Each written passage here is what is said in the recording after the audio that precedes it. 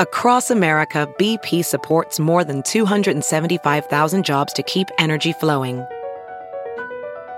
Jobs like updating turbines at one of our Indiana wind farms and producing more oil and gas with fewer operational emissions in the Gulf of Mexico. It's and, not or. See what doing both means for energy nationwide at bp.com/investing in America.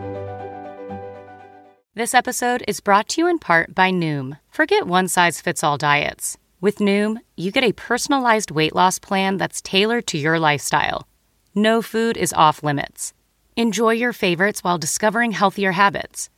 Noom's users love the flexible approach, blending psychology and biology to help you lose weight in a way that's sustainable for you. And great news for foodies. Noom just released the Noom Kitchen Cookbook with 100 delicious, healthy recipes. Stay focused on what's important to you with Noom's psychology and biology-based approach. Sign up for your trial today at Noom.com. That's NOOM.com. Grab your copy of the Noom Kitchen wherever books are sold. Yo, this is Jamie St. James from the great Black and Blue. You're listening to Talking Metal. Crank it up. Mark Strigl, John Astronomy, the Talking Metal Podcast, coming to you from the Silver Spacecraft. I'm Bud Friendly, and now your hosts, Mark and John.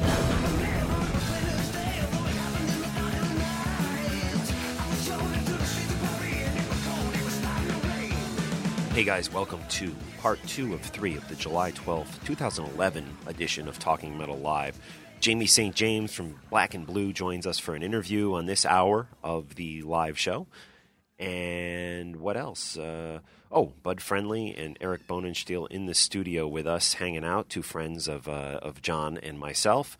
So, again, here we are, John Astronomy, Mark Strigl, Eric Bonenstiel, Bud Friendly, with part 2 of 3 of the July 2011 version of Talking Metal Live in podcast form.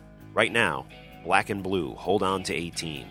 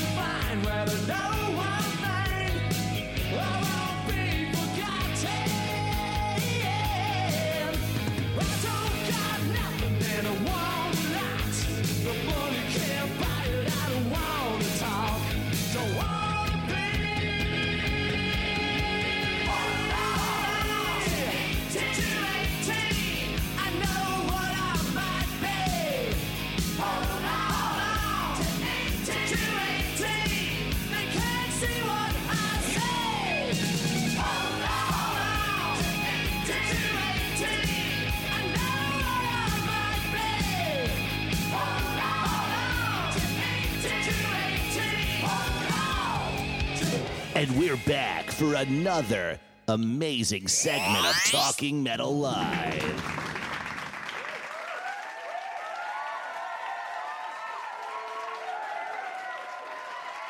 So let's talk some Black and Blue right now. Eric, our guest for today's Talking Metal Live, were you surprised to hear that Black and Blue was back together, actually doing a new album? I guess they had done some touring,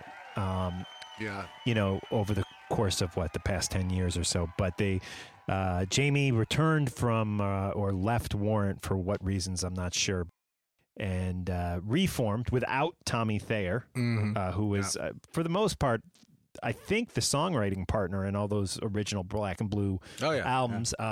Reformed the band without him. Surprised, shocked, could care less. No, I was excited that the excitement wore off when the album Hell Yeah, their new record was announced, coming soon 3 years ago. Yeah. Or whatever it was. It took a while, it's just a long time. There was kind of some public acknowledgement that we're back doing this. This record's coming out. We've got a title, we got some, and then just years went by. Yeah. I think, we changed presidents and, Yeah. A lot of things changed. And then the album just kind of secretly came out. I know they're on Frontiers, that Italian label, I think. Yeah, smaller label, yep. Frontiers does a lot of stuff. I mean, they have Journey and stuff, I think, too. I mean, they do big bands, but over in Europe. But their presence here is limited. I mean, I like a lot of bands on Frontiers. Yeah. But I was psyched that they got a deal. But the record just kind of peeped out. Like, there was no mention of it really, I think, on a lot of sites and stuff. So maybe it's just a slow burn, and maybe some people. It is a pretty good record. I listened to it. There's some real good tracks off it. Hail Monkey. Yeah, Monkey's a great track. Yeah. And a lot of great stuff on the record. So we're looking forward to talking with him. I remember, Black and Blue is kind of interesting because, I feel a lot of the I like to call them second generation, commercial metal fans, if you will, don't know that band. People who were into Warrant and stuff, bands that came out in the later 80s. A lot of them don't know Black and Blue. And I feel like they kind of, there was like a, 84? Well, they were on the first Metal Massacre compilation with Slayer. Yeah. And I think Armored Saint and a lot of other now forgotten bands. Metallica. Yeah. Again, forgotten bands. Yeah. There you go. Yeah. little bands that couldn't. Right. But Black and Blue was part of that. Yeah, the early mid 80s bands, like second tierish bands like Keel and Kick-Axe, and a lot of these bands that never really jumped over. Although Black and Blue had more records than all those bands. I mean, they did 4 or 5 consecutive records. Yeah, I'm not sure. I think they even put out a box set like 10 years ago. Yeah, with a DVD. Yeah, way back there you go. Yeah, so. And Hold On to 18 was obviously the big. I don't know if it was a big, but it was one of those kind of videos that snuck on MTV pre-Headbangers Ball, if you will. And I remember I didn't have MTV, but I would go over to my friend's house and just hit record on his Betamax and get like 4 hours of MTV, and then I'd go home and fast forward through it looking for the gems. See, I wouldn't fast forward. I lived in Germany, so I would have friends tape MTV at night for me and just mail me the tapes, and because I wanted to see a Sprite commercial with Kool Moe Dee in it and stuff, because we just didn't get all that. We didn't get that stuff in Germany, so I would watch it all front to back, and then all of a sudden, Black and Blue Miss Mystery would pop up right after, some non-rock song. When MTV just didn't have genre-based programming, it was just, here's a bunch of music videos. Enjoy, kids. Yeah, like, here's your babysitter for the next 3 hours. Yep. And Black and Blue, interesting. A lot of big name producers they worked with. Of course, Gene Simmons and Bruce, what was that guy's name? Bruce Fairbairn. Is that his name, John? Fairbairn? Yeah. And what's the other guy, the German guy? Dieter Dierks. Yeah, Dieter Dierks did the first. Febreze Music, because, he did the Twisted Sister stuff, Except, and the Scorpions records, too. Yeah. Well, he did Blackout, maybe? I'm not sure, but yeah. So definitely some big name producers that Black and Blue worked with, and definitely a band that I always felt should have been a little more well-known. They didn't sound like anyone else. I mean, especially with Jamie's voice, like, they were a singular sounding band. No one sounded like them. You know, their take on melody and everything. I mean, they were, sort of the Pacific Northwest version of kind of a harder Dokken to me. I mean, no one, they just sounded like themselves, and it was a shame that they didn't get more traction, especially over in Europe. I mean, they were an obscurity in Europe from my perspective. But yeah, cool. Yeah, it's interesting, the whole Metal Massacre thing. I was actually researching it, and it's funny. The first pressing, Black and Blue, wasn't on, apparently. And really? I can't remember who was. They replaced somebody on the second pressing. It may have been what was the Rad was the song? Was it Strong Will Rock, or what was the song on that on Metal Massacre? Was it Chains Around Heaven? Yeah, that's what it was. I think so. Yeah. And and so it should be interesting to talk to Jamie. The new record, I think, sounds really good. I'm excited about it, and he will be calling in hopefully about 5 minutes or so. So let's stay tuned for that. We'll get into a little music, I guess. How about some Black and Blue? Maybe one of the classics right now, and we will check out some new Black and Blue a bit later.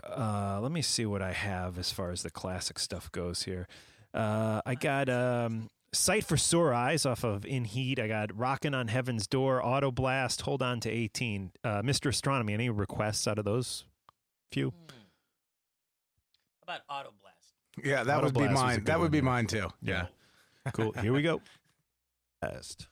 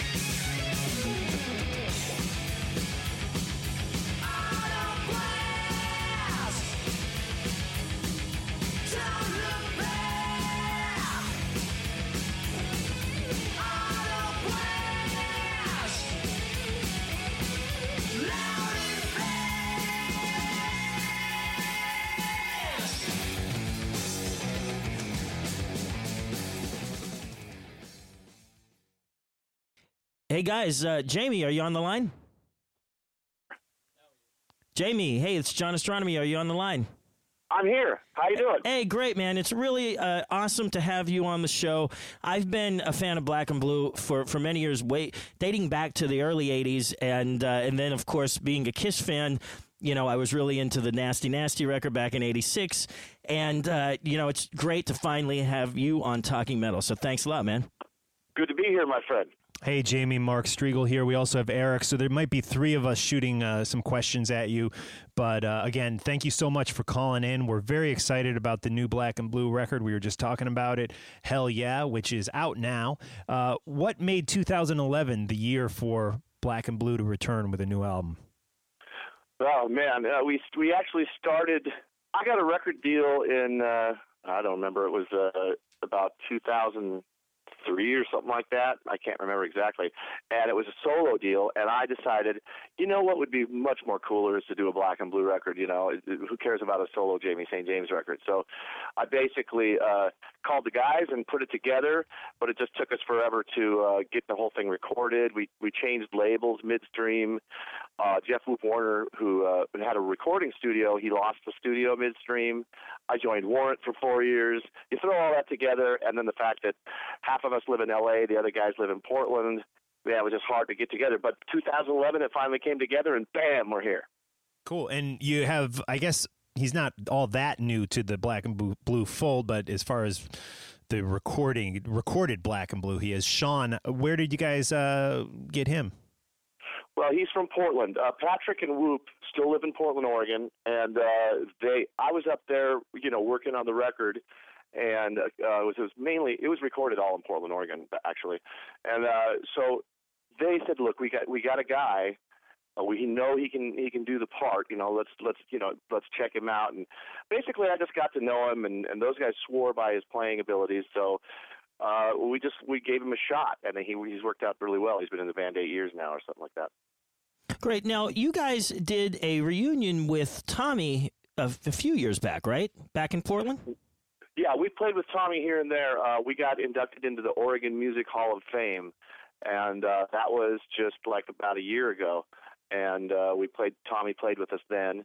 We played a set, and we got our award and all that stuff. The whole night was geared up for us, and it was pretty cool. Yeah, congratulations. Go ahead. I said congratulations on that. That's awesome. Thanks. Yeah, it was a lot cooler than I thought it was going to be. You know, we didn't get a lot of love in Portland when we were playing clubs and stuff. I mean, we were playing clubs and we were playing Hold On to 18, but no one liked original music. They all wanted cover tunes. You know, right. And they just were like, we got to get out of here. But it was really nice to go back and get that, and it was really a great night for us. And we had a sold out crowd at a big theater, and it was this standing O when we got our award. It was pretty cool. But we played with Tommy a few times. We did a benefit for a friend of ours who had cancer. Every now and then Gene will let him off the leash, and he gets to play with us. Cool. And so obviously your relationship with Tommy is still quite good. And has he heard the new Black and Blue record? I'm sure he probably has, right? I just talked to him about 4 days ago, and he's in Canada with Kiss right now. And he told me, he goes, by the way, I ordered the record off Amazon because I got it. That's great. He goes, it's really, really good. He goes, you guys should be really proud of yourselves because it's awesome. Yeah, I couldn't agree more. It's a great record. One of my favorite songs, Hail, Hail. Any stories behind that one? That was a lot of that was penned by Jeff Whoop Warner, and he just, he played it for me, and I thought, this is killer. He played me his demo, so we went in and worked it out, and I kind of added a couple of St. James touches in there, but it's it really is a great song. It's it wouldn't be a Black and Blue album without some kind of an anthem on there. So there you go. And now you mentioned Gene Simmons earlier, and you actually have quite a history with Gene yourself and the Kiss guys. You wrote a song on the Carnival of Souls album. Yeah. Any thoughts on that record? It's one of those records which you either love it or hate it. It was kind of in a way, an odd record for Kiss. Any thoughts on that album?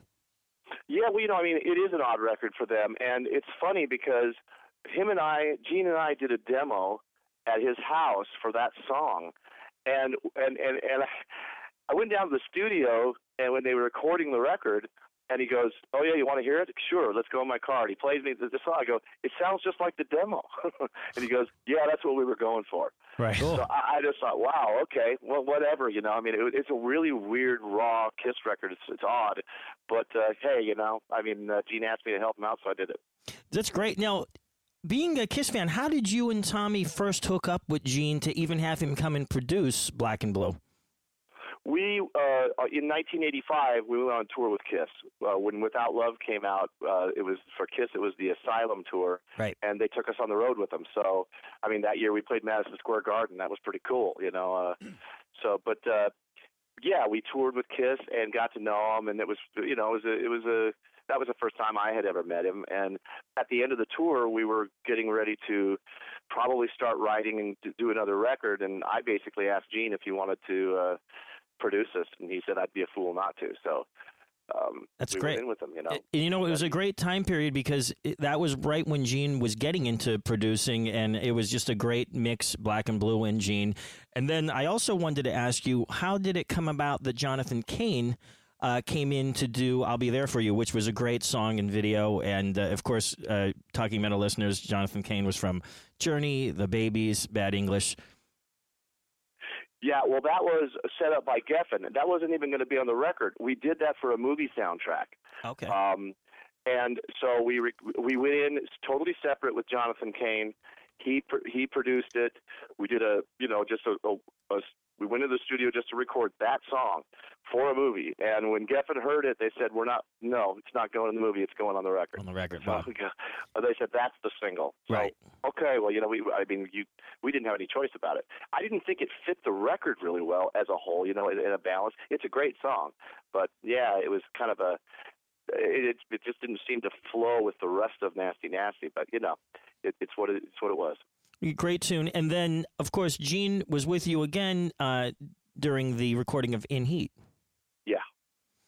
Yeah, one of the things that we wanted with Gene was we wanted a little more control. We were trying to not let the record company tell us what to do so much, which they always did, which sometimes was great and other times not so great, you know. We would never get a choice on certain things like picking our singles and stuff. So we thought if we had Gene, we would have more power because he would be more on our side than the label side. So right. That was kind of the thought. But by the time we did In Heat, there are some killer songs on In Heat. There was some great stuff, but we were a little bit panicky, you know, because it was like Geffen told us no video. We're going to give you some tour support, but no, you know, we just thought, oh, this is not good. So, and then Gene tried to actually buy us off of Geffen. Wow. He offered them a huge amount of money. He says, I want them on Simmons Records. Wow. I want this to be on my label. And they go, no, we will not sell them because we'll make our money back on them. And if they pop, we got them. If they don't, they're done. Wow. So it was a pretty weird position to be in.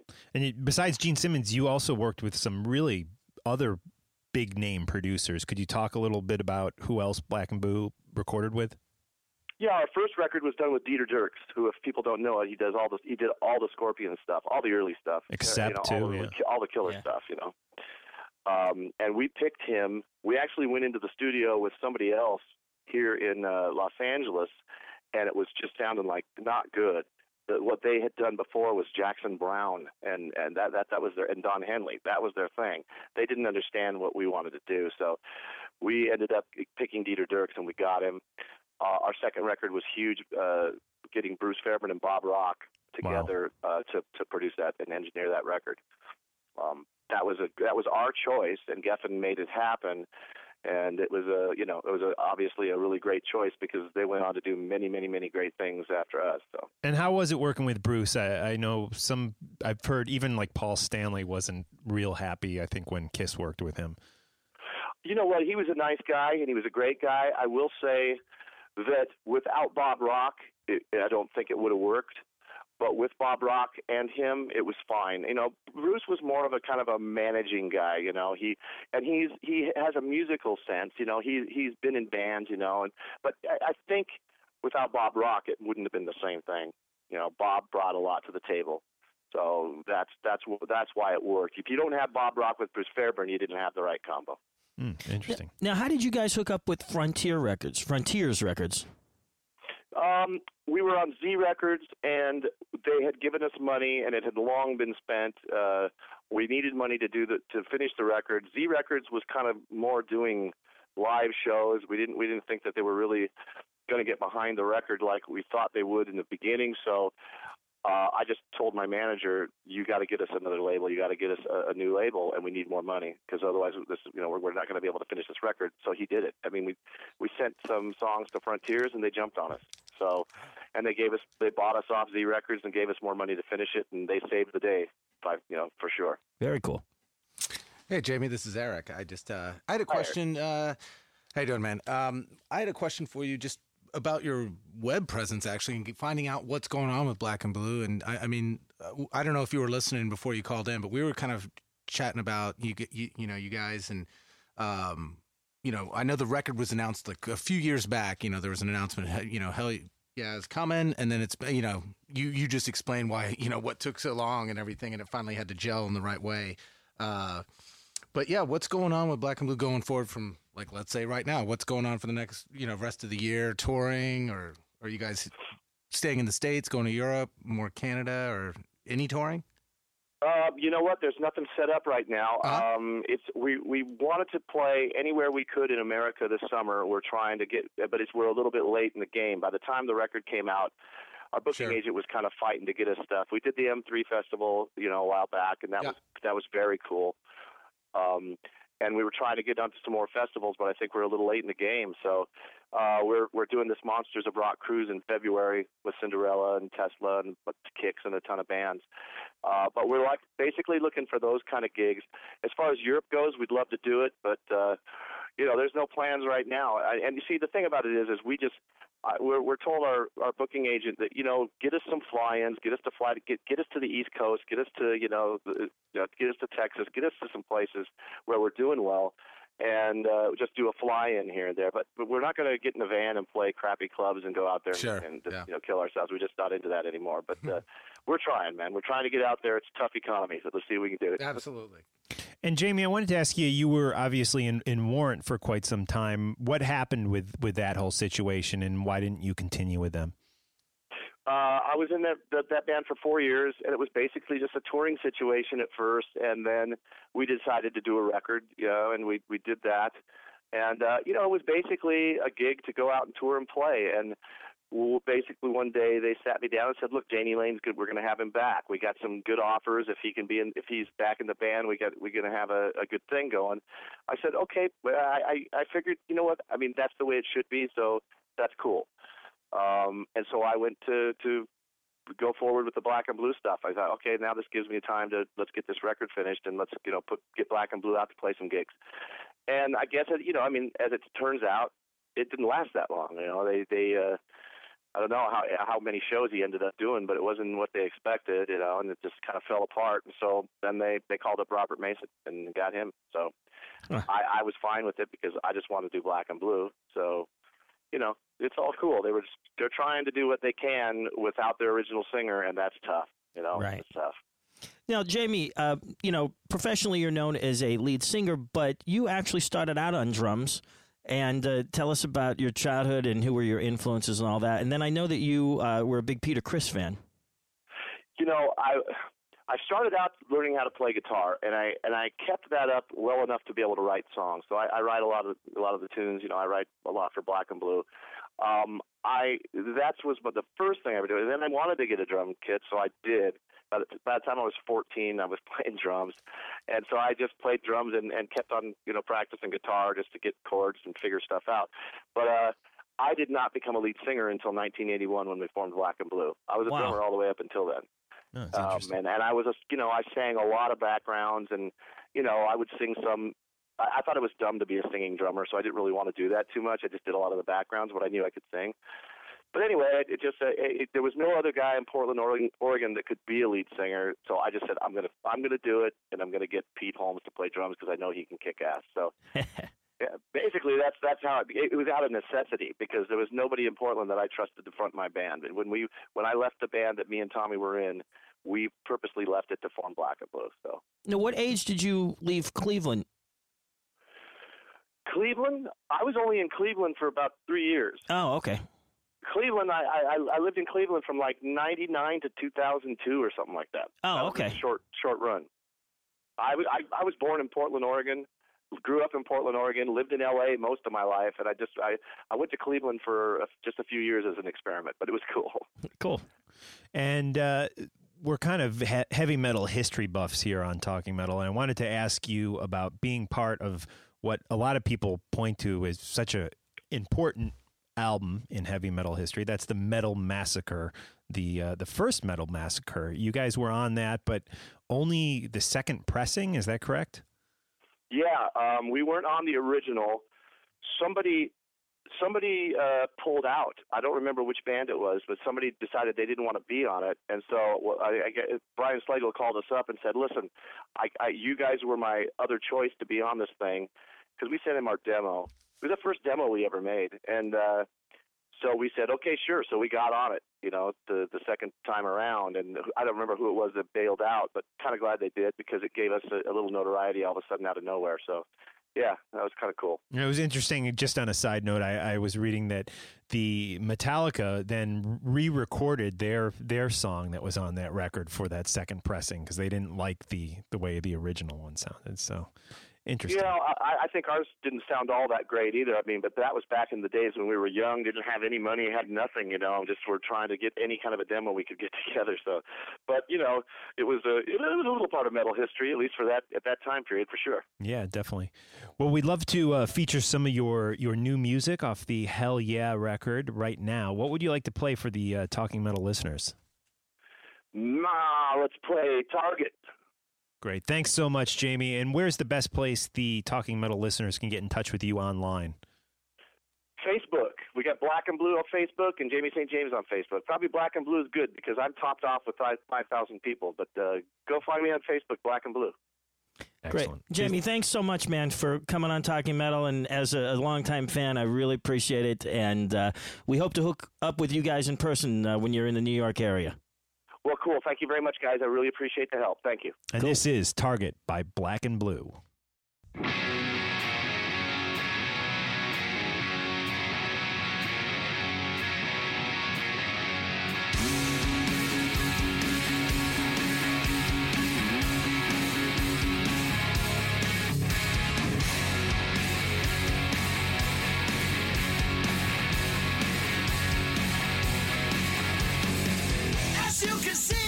I ain't no Mr. Rogers, but I still like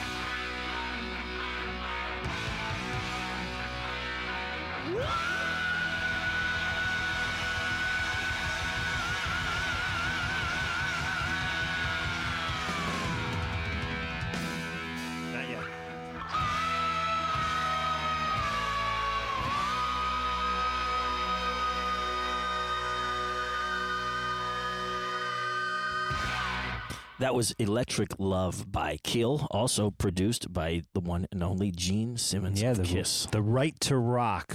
What a great another one of those bands like Black and Blue, right. Who never quite cracked the top, if you will, in my humble opinion. And that's no disrespect towards Ron Keel, who's been on the podcast, and Jamie, who we just spoke with. A big Talking Metal toast. I am drinking Talking Metal toast. Red Stag. I've never had this before.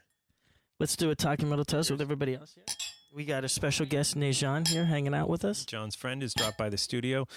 Full house. We got Jody working the board. Guys, thanks so much for joining us on Talking Metal. We're listener supported, and I'd like to thank you guys. There's been a few donations to PayPal. Excellent. I owe you some money, John. Oh, hey, no problem. We've sold a few, not much, don't get too excited. We've sold a few T-shirts, which is also nice. Thank you for your support. Use the links in today's show notes to open up your iTunes, and that'll take you over to Black and Blue, and you can download the song Target that you just heard, and you can buy a bunch of other music while you're on iTunes. We get a kickback on everything you buy, so like 3 to 5%. There's also Amazon links on Talking Metal. I know a lot of you guys shop on Amazon, so before you go to Amazon, just go to talkingmetal.com and use those links to open up your Amazon. You can send me cash, which I will split with John in the mail. No one has sent cash yet, but we are awaiting the cash to arrive. Cash donation at Mark Striegel, P.O. Box 404, Maplewood, New Jersey, 07040. Again, just put TM on the envelope, and I will split it with John. If you don't put it, Mark will keep it. Yeah. I'm kidding, guys. No, I'm just joking. Mark, I have to tell you, Mark, you've been doing such an amazing job with Talking Metal, with the website, with everything. And guys, listeners, please still have faith in me. I've been working very hard on the book, No Regrets, with Ace Frehley, and I've been out on the road with Ace, and so I've been in about 10, 15 different cities in the last month, and it's really an awesome experience to do that. But I do want to thank Mark for keeping Talking Metal alive. Well, you're keeping it alive too, and I appreciate you changing the site so I can, Mark can update it with my limited mental capacity. PayPal, I did after about working a day on it, I was able to add the PayPal widget to our site. Very, very cool. Yeah, no, it's great. Thanks to Chiaki, who pointed out that it wasn't working as he donated $5 to very the cause. cool. And so thanks to Chiaki for the not only the donation, but pointing out that our PayPal button did not work. Hey, you know what, Mark? I wanted to tell you, speaking of me being out with Ace, that I was lucky enough to meet a bunch of great Talking Metal fans and listeners from both the TV show, the podcast, the radio show, everything out on the road in different cities. So you guys are keeping Talking Metal alive, and we are grateful eternally, and we thank you for doing it. Is this officially part of the O-Files, or should we begin the O-Files? The latest mishaps of John Astronomy. No. I think we're going to save those for the final 30 or 15 minutes of the show. A little teaser to keep the listeners going. Stay tuned. Stay tuned. What we want to do now is talk to our good friend Eric, the Eric, metal definitely. expert, because he has to leave around 9 p.m. Yes, he does. What do you got going on at 9 p.m., Eric? Well, after a 14-hour drive from Caribou, that's right, yeah. Caribou, Maine, Possibly just sleeping. population Caribou, and then driving to D.C. and then back to New York all since last night. So, Jeez. I don't know where I am, and What took you to Caribou, Maine, and to D.C.? July 4th. Oh, cool. July 4th. Yep. Decided to go somewhere where it was 48 degrees at night. And boy, we got it. Yeah. And there were more signs warning of moose than people. Wow. So, yeah. I've never seen a moose in real life. You know, They're kind of a bizarre biological crapshoot because it looks like a camel and a horse, and somehow, strangely enough, a German Shepherd all had a really fun night. And supposedly they're like the rhinos of the north. They're dangerous. If they will attack you. If you see them, you're supposed to find a tree, because the only thing they can't do is climb trees. But that's coming. They'll figure that out, I'm sure. Little aside. Yeah. My childhood nickname, and it still lasts to this day among my family in Pennsylvania, is Moose. Moose. So very good. Mine's Bones. Always has been. Bones. Still. Yeah. So, guys, there's a Steel. weird situation happening right now on alternative rock radio. There's a band, I don't know if you guys have heard of this band, My Morning Jacket. Oh, yeah. And they have a hit single right now called Holding On to Black Metal, and it's about I guess it's about black metal. They're like I haven't heard it yet. Yeah, let's do it. Just we won't sound sample. Yeah, a little here. sound sample, what Jody, call if you sample. can work the boards for us. This keep is the mics up. This is My Morning Jacket with Holding On to Black Metal. Kind of definitely not a black metal song, if you will, but.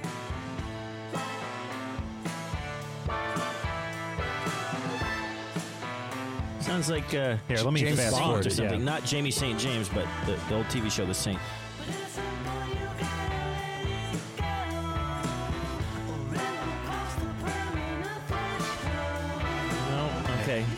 Okay, that's good. Yeah, they sing about it's like the lyrics are about Lucifer and stuff, and then it gets to the chorus. But and it's really yeah. not. Let's get the chorus. Hold on. Okay, put it back up. Here you go.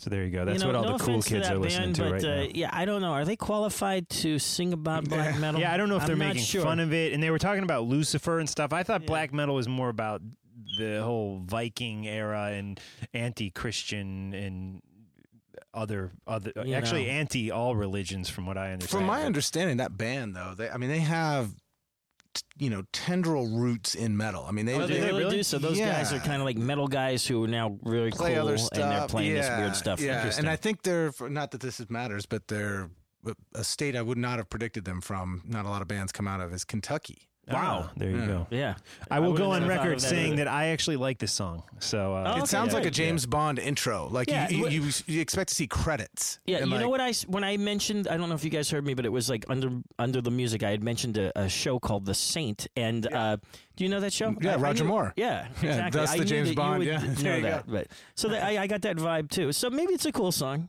yeah, I like it. I don't. I suppose most talking metal listeners. It chews will into like our it. talking about Udo, but sure. Yeah.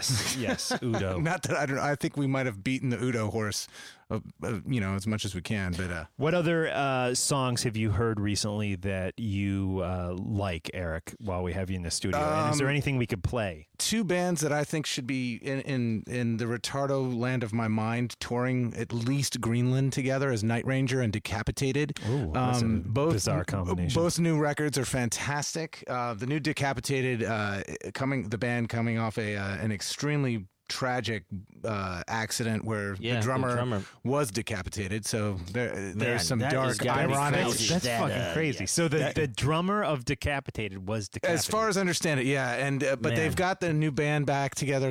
It's their first album in 5 years, and they're kind of in that Meshuggah math metal, really extreme metal stuff. But from a playing perspective, it's fun to kind of parse and figure out what they're up to. But good stuff. And then for just pure fun summer coming off 4th of July convertible rock, Night Ranger keeps going. They're on the kind of on the State Fair circuit and playing Mohegan Sun's kind of gigs, but their new record, Mr. Brad Gillis, as Ozzy always referred to him as, Mr. Brad Gillis brings it once again, and it's a heavier record than they've done in the past few years, and it's just.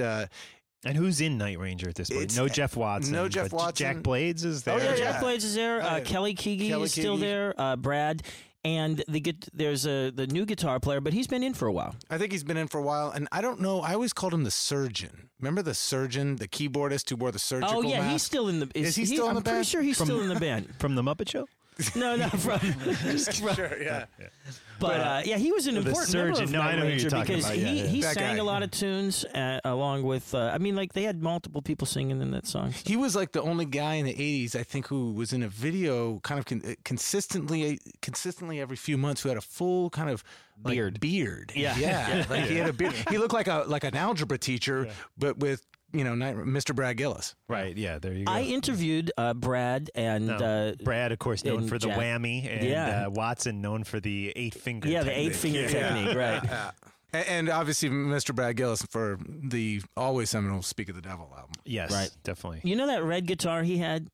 It was like a red Strat-shaped guitar. It was probably a Fernandez. I actually played that particular guitar a long time ago in an early Night Ranger show after he was in Ozzy. But, You played? I played the physical guitar, the real guitar. Then I snuck backstage in my hometown of Johnstown, Pennsylvania, and I went up to the guitar roadie. And okay, everyone at home, excuse me. That's the Johnstown, Pennsylvania moment of the night. Yeah. Yes.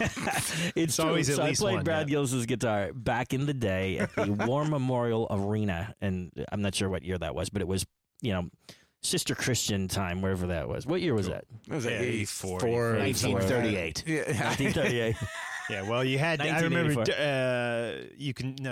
Don't Tell Me You Love Me. It was You Can Still Rock in America. All those big hits. Which was the first record, and then there was Dawn Patrol. Yeah, I remember my friend record, Derek Sivers. The first time I ever jammed with him, he came over, and Derek went on to found CD Baby many years later. But he came over to my friend Scott Lane, Lonnie Lane's basement, and we could barely play. I mean, we were just struggling to get through Paranoid, and he came.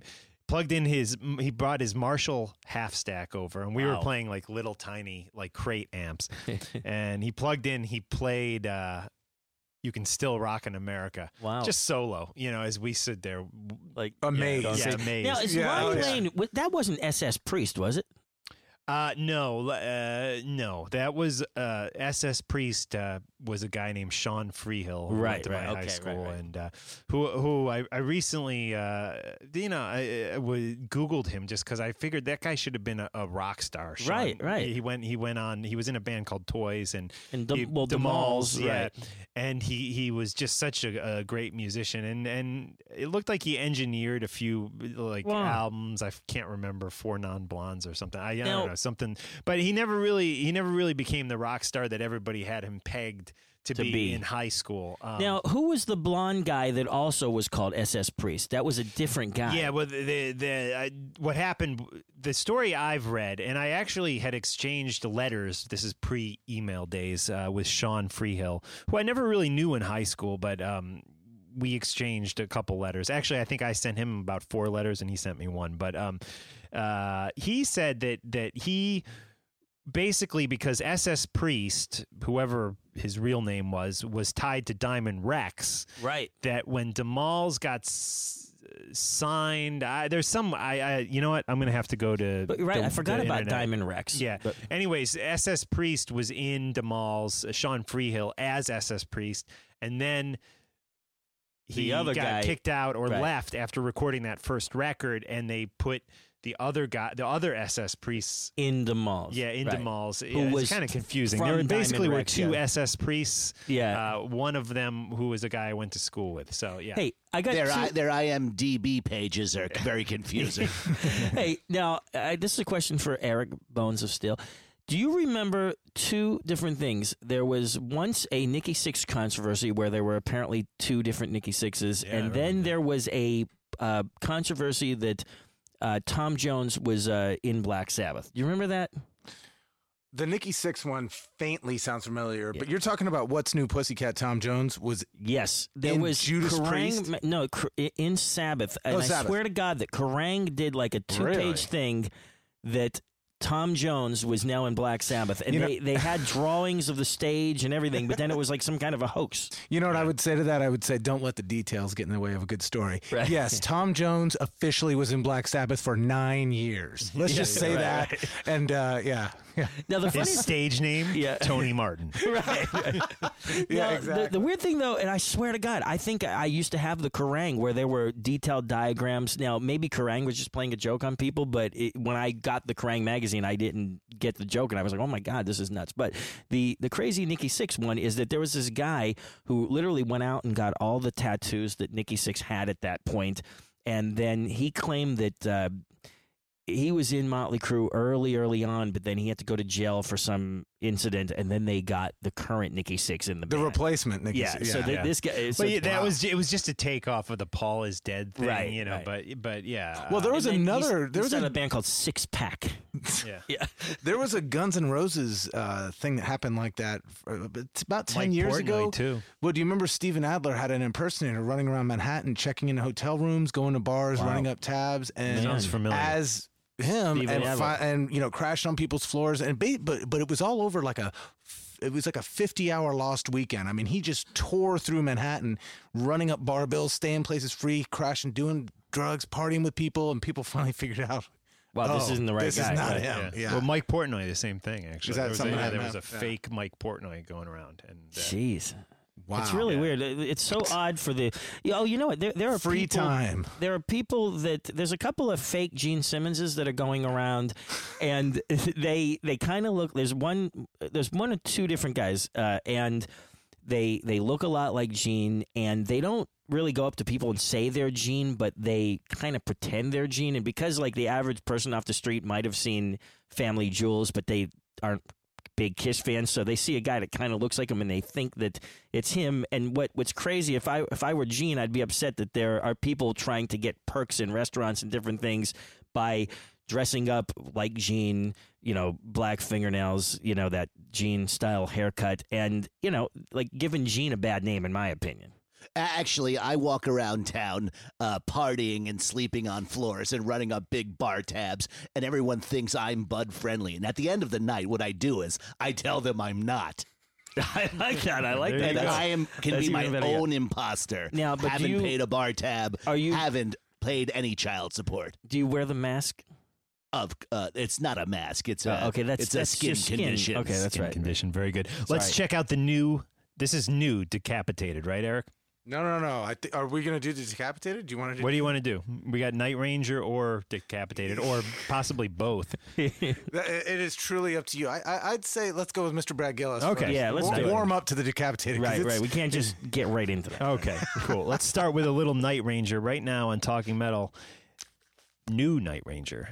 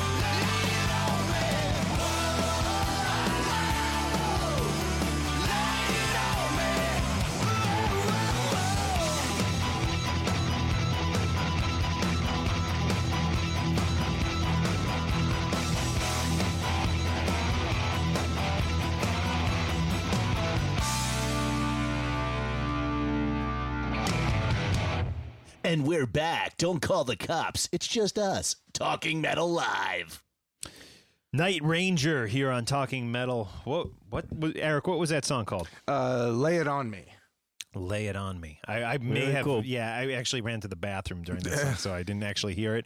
I hope it was good. I'm told it was good, yeah. Yeah, it was a great tune. Those guys are really great guys. I first met Kelly at Rock and Roll Fantasy Camp when I was working, which I still am, with Gibson Guitars. So he's a cool guy, and I was really psyched to meet Jack and Brad as well when I did the interview. The Talking Metal chat on the Talking Metal forums is going, and we have Chief Beck checking in saying, Sister Christian ruined this band. Truth to that statement? Yeah. I think it was a 20-year hangover is what it did. But I think the song actually is power ballad nonsense ended up taking off after that song. I think it got its vindication in Boogie Nights when the guy is lighting off firecrackers in the cocaine house. Like that song just took on a whole new fun meeting with Alfred Molina running around with his houseboy, and that song just cranked so loud that the speakers are buzzing. Yeah, it's a fun song now in that context. When I was jamming with my friend Ranger X Terry Karamori and Lonnie Scott Lane, the same basement that Derek Sivers came down and dazzled us with his fast finger work on the fretboard.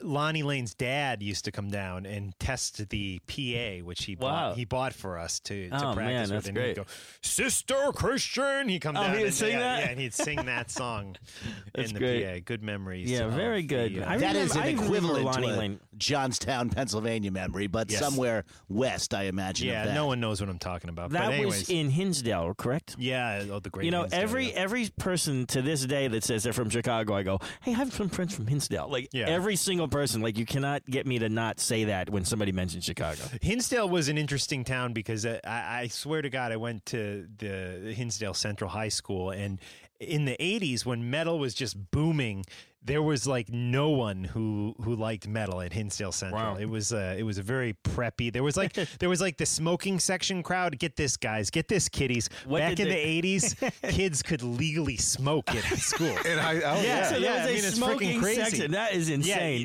Yeah, all you had to do was get your mom to sign a little ditto. They call them.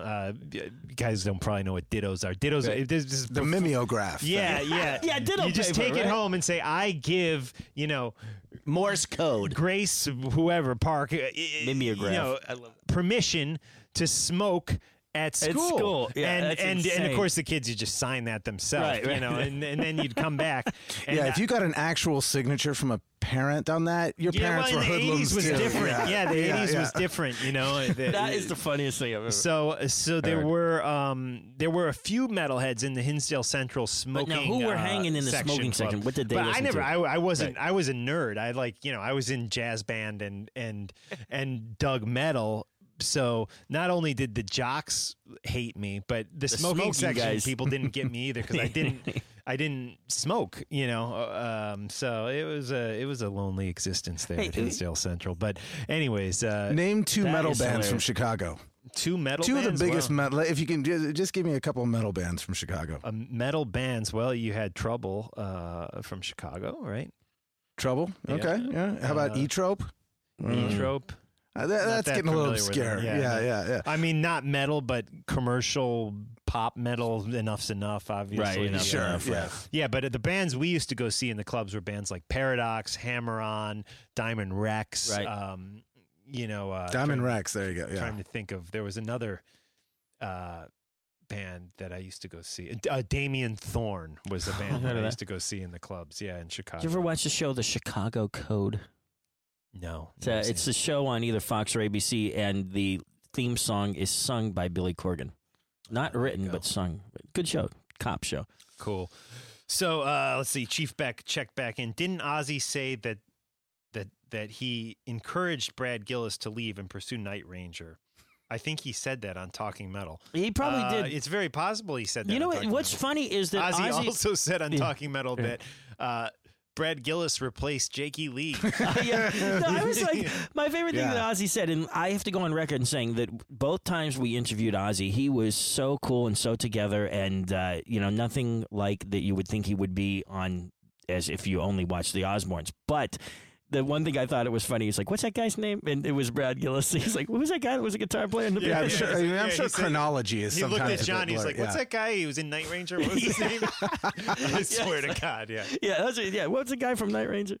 And what was so funny is we told him, I think we asked him, like, how was it playing with Jakey Lee? And he was kind of blind, or he might have been blind. And he was like, I didn't know that. Like, no, he said that's not true, but apparently online. Yeah, I'm not saying that Jakey Lee is blind, but I think he did have a vision legally blind, right? Which I feel so sorry about, but yeah, I don't know. It happens if you masturbate too much. I understand. That's what they always used to tell me. I mean, Jakey Lee is one of these interesting guys, much like a Vinnie Vincent, a mysterious guy, so big, in the metal crowd, hard rock crowd, if you will, and just virtually disappeared off the planet. I mean, we've seen some little clips of Jakey Lee. He was jamming in Las Vegas or something, like a cover Las band. Vegas, yeah, or I don't even know. Yeah, I always wonder about these guys like Vinnie Vincent or did you hear Jakey. about Like, the how does he buy Diet Coke? Like, does he work at Kinko's? I mean, he doesn't. Royalty checks aren't just pouring in. Yeah, he has a job somehow. I mean, I didn't get into it with Jamie from Black and Blue, but clearly Black and Blue is an itinerant sort of project. I mean, they don't have, like he said, we're not booked through the end of the year. Right. So he's got some other life that he does. Yeah. And Black and Blue is something they check in, he's actively pursuing, but still, like, it's not a 24-hour day job. Right. It's like a Vinnie Vincent guy who's clearly been out of the mix for 20 years or more. Did you hear what happened recently? Well, yeah. The follow-up, let's talk about this. Yeah. We have not yet had a Talking Metal. You haven't talked about this yet? No, well, I talked about it on one of the solo episodes. But yeah. So let's bring it up once more since we've got the round table group here. Vinnie Vincent, guy who nobody knew what was going on with the guy for many, many years, is back in the news because he had a domestic dispute. And then what was even weirder is that when the police came, they found multiple dead dogs in plastic bins, which were apparently discovered to be temporary graves. Yeah. So what he issued a statement hinting at that this horrible press and situation has somehow brought him closer together with loved ones that he's been removed from, which I took to be possibly his twin daughters. Right. I think that he had with a wife. Vinny had a previous wife who was murdered. Right, because she was a secretary or an assistant by day and some kind of weird call girl / prostitute, same thing, by night. Yeah. Keep it classy, Connecticut. And somebody in Connecticut, 2 jobs. An ex-con killed her, and her twin daughters were wondering why their mom didn't pick them up from school, and here she was killed by this guy, and that was a complete tragedy. And then Vinny, of course, it comes out now that he's married. But what the weirdest thing about Vinnie Vincent, and I am a huge Vinnie Vincent fan, is that the rumors were that Vinnie Vincent was on the verge of becoming a woman. And what was weird is the only photo of Vinny released in the last, other than his mugshot, maybe last 10 years, was him holding up a poster of himself that was signed when they were doing the Kiss World store in Australia. And you couldn't see his entire body, and then you saw some kind of shoes that looked possibly like they could have been like slippers or something. And so it kind of kept it going because it was they looked like he bought those shoes at the Limited. Yeah, right, exactly. So it was a weird thing. In the female department. I don't even know if there's a male department in the Limited. I'm assuming there's not. Right. Ace was asked about this even once, and he said, hey, man, I don't know, but, if whoever wants to do whatever they want to do, go for it. Who cares? Like, he wasn't saying anything negative about that.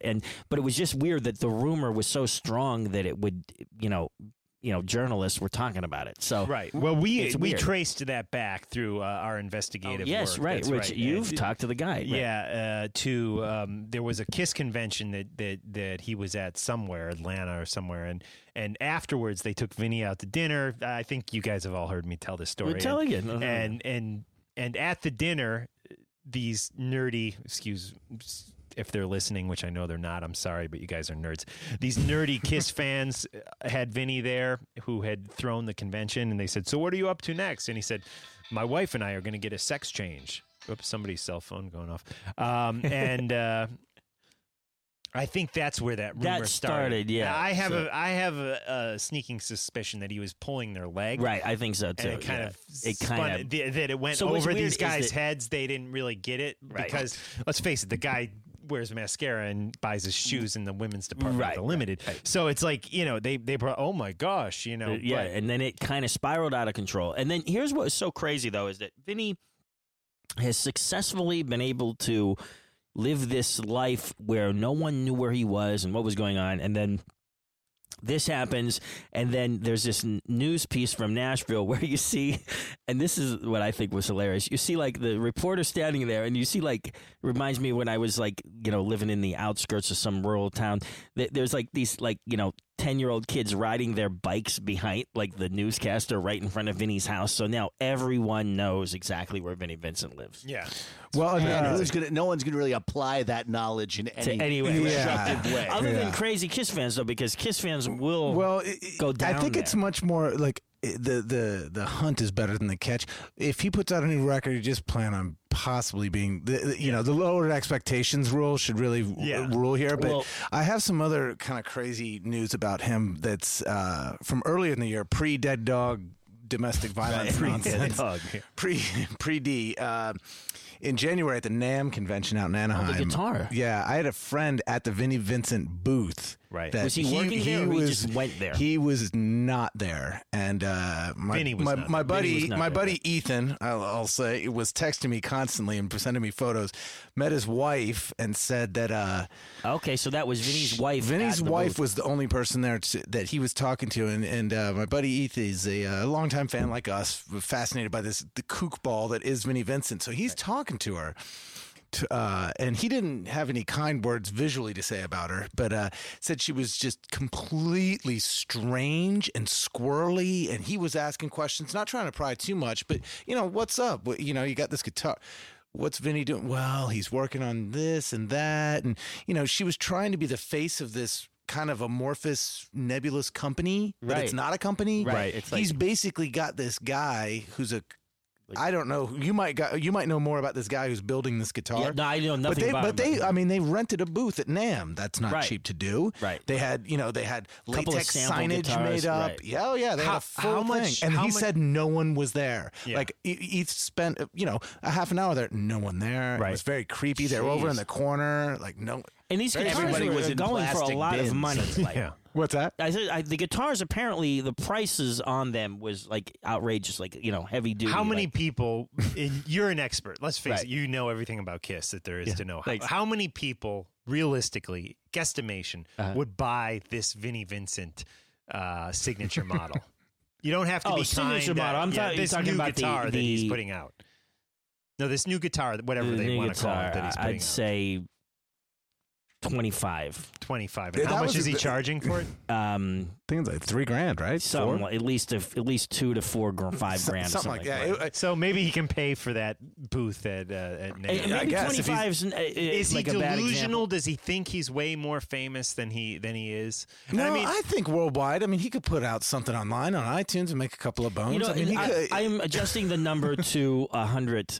100. Okay. I heard inside every guitar is a dead dog. Yeah. No. Well, here's the story on the dead dog. Maybe 100. I don't know. Like I'm basing this on how many people have a lot of money to buy one of these guitars. Now, maybe I'm wrong. Maybe 300. I don't know. Yeah. By the way, if you haven't seen the guitar, it's not timely. It's a singular thing. Personally, I would buy the guitar if I had $3,000 extra. Yeah, I mean, it's a Vinnie Vincent guitar. So if you haven't seen it, do imagine what you will. But it looks like all the cocaine decisions that went into the visual aspect of the band in the 80s. Yeah. Now, so I would buy the guitar, but I spent all my money on women's slippers. There you go. Limited. You know what it is that nowadays the Kiss fans, your average Kiss fan who was a Vinnie fan, might not have $4,000 on the average to spend on a guitar. And then you add the fact that it's a, kind of an 80s shape, like a double Jackson V looking thing, which I love personally, but it's just not a guitar like your kid who's going to go into Sam Ash is going to go buy. Financially ranking Kiss fans. Right. Individual fans of which members of people, Kiss have the most money in order. Wait, tell me again. Which individual fans, members of KISS, individual fans of those members. Oh, you mean like which Gene Simmons fans are the most wealthy? Well, I think Paul Stanley fans might be the most wealthy because they are buying the Paul Stanley artwork that costs like $10,000 for one of these paintings. There you go. Yeah. He's making a couple $1 million. So I mean, are you serious? He's making a couple million off his artwork. He makes about $2 million a year. Yeah, off the I've heard. artwork. I mean, oh my God. Yeah. Yeah, I swear to God, like when the statistic came out, it said, "Oh, Paul made $2 million on his paintings in X year." So okay. Well, listen, I want to get into some music, but let's just wrap things up on the Dead Dogs, Vinnie Vincent's Dead Dogs. He has something like 30 rescue dogs. So his rebuttal to that was he was rescuing all these dogs, and one of them was extremely vicious and killed a couple of the other ones. Right, and those dogs. Yeah. Anybody who has a bunch of rescue dogs at their house, that screams mental insanity. Yeah, there's like 1,000 dogs at the house. It screams male mental insanity. Yeah. We know he hasn't gone through the sex change. No, I don't think so. He would have a house full of cats. Yes, there you go. There you go. Good point. Speaking of news people, just a side that only Mark probably will get. You remember that guy that you used to say if a certain guy is coming to your house, hide? That guy that used to like go after sexual predators on NBC. Oh, Chris Hansen. Did you hear he got in trouble now? Yeah. Having an affair, but got zapped for cheating or something. Right. But I mean, he wasn't having like an inappropriate relationship with a kid, but he did get zapped. So it was just hilarious because Mark used to always say, if Chris Hansen is calling, like, don't pick up. Right. They always have brownies. I don't remember saying that. They always have Mike's Hard Lemonade. I'd say. They always have brownies and lemonade on the table. No, it's always the Mike's Hard Lemonade, and I always laugh. It's like the boys in marketing over at Mike's Hard Lemonade, like, God, this is awful. We got the pedophile recipe. And then Chris Hansen comes and goes, what are you doing here? Yeah. You can leave if you want. I'm not doing it. Cool, guys. We're going to get into a little music right now. Big thanks to Eric. Are you hanging or are you taking off? No, I'm crashing. I gotta head uptown and go to sleep. So but it's been great to be here, guys. Cool. He has to go somewhere and pretend to be Steven Adler and then go to sleep. I'm going to run up. Yeah. Exactly. Cool. Well, we're going to be coming back with Andy from Black Veil Brides. I can't wait for real this soon. interview. We are definitely excited for it. I can already tell that there are a lot of fans of Black Veil Brides listening to the stream. So, guys, thanks for joining us on Talking Metal, TalkingMetal.com. We're going to get into a little music right now and be back with Andy real soon. This is a band, actually, I think Eric may have introduced me to. I'm not sure. Sister Sin with Death Will Greet Us. Did you introduce me to them? Yeah, I think so. And we'll follow that up with a little Children of Bodom. This is Death Will Greet Us, Sister of Sin on Talking Metal.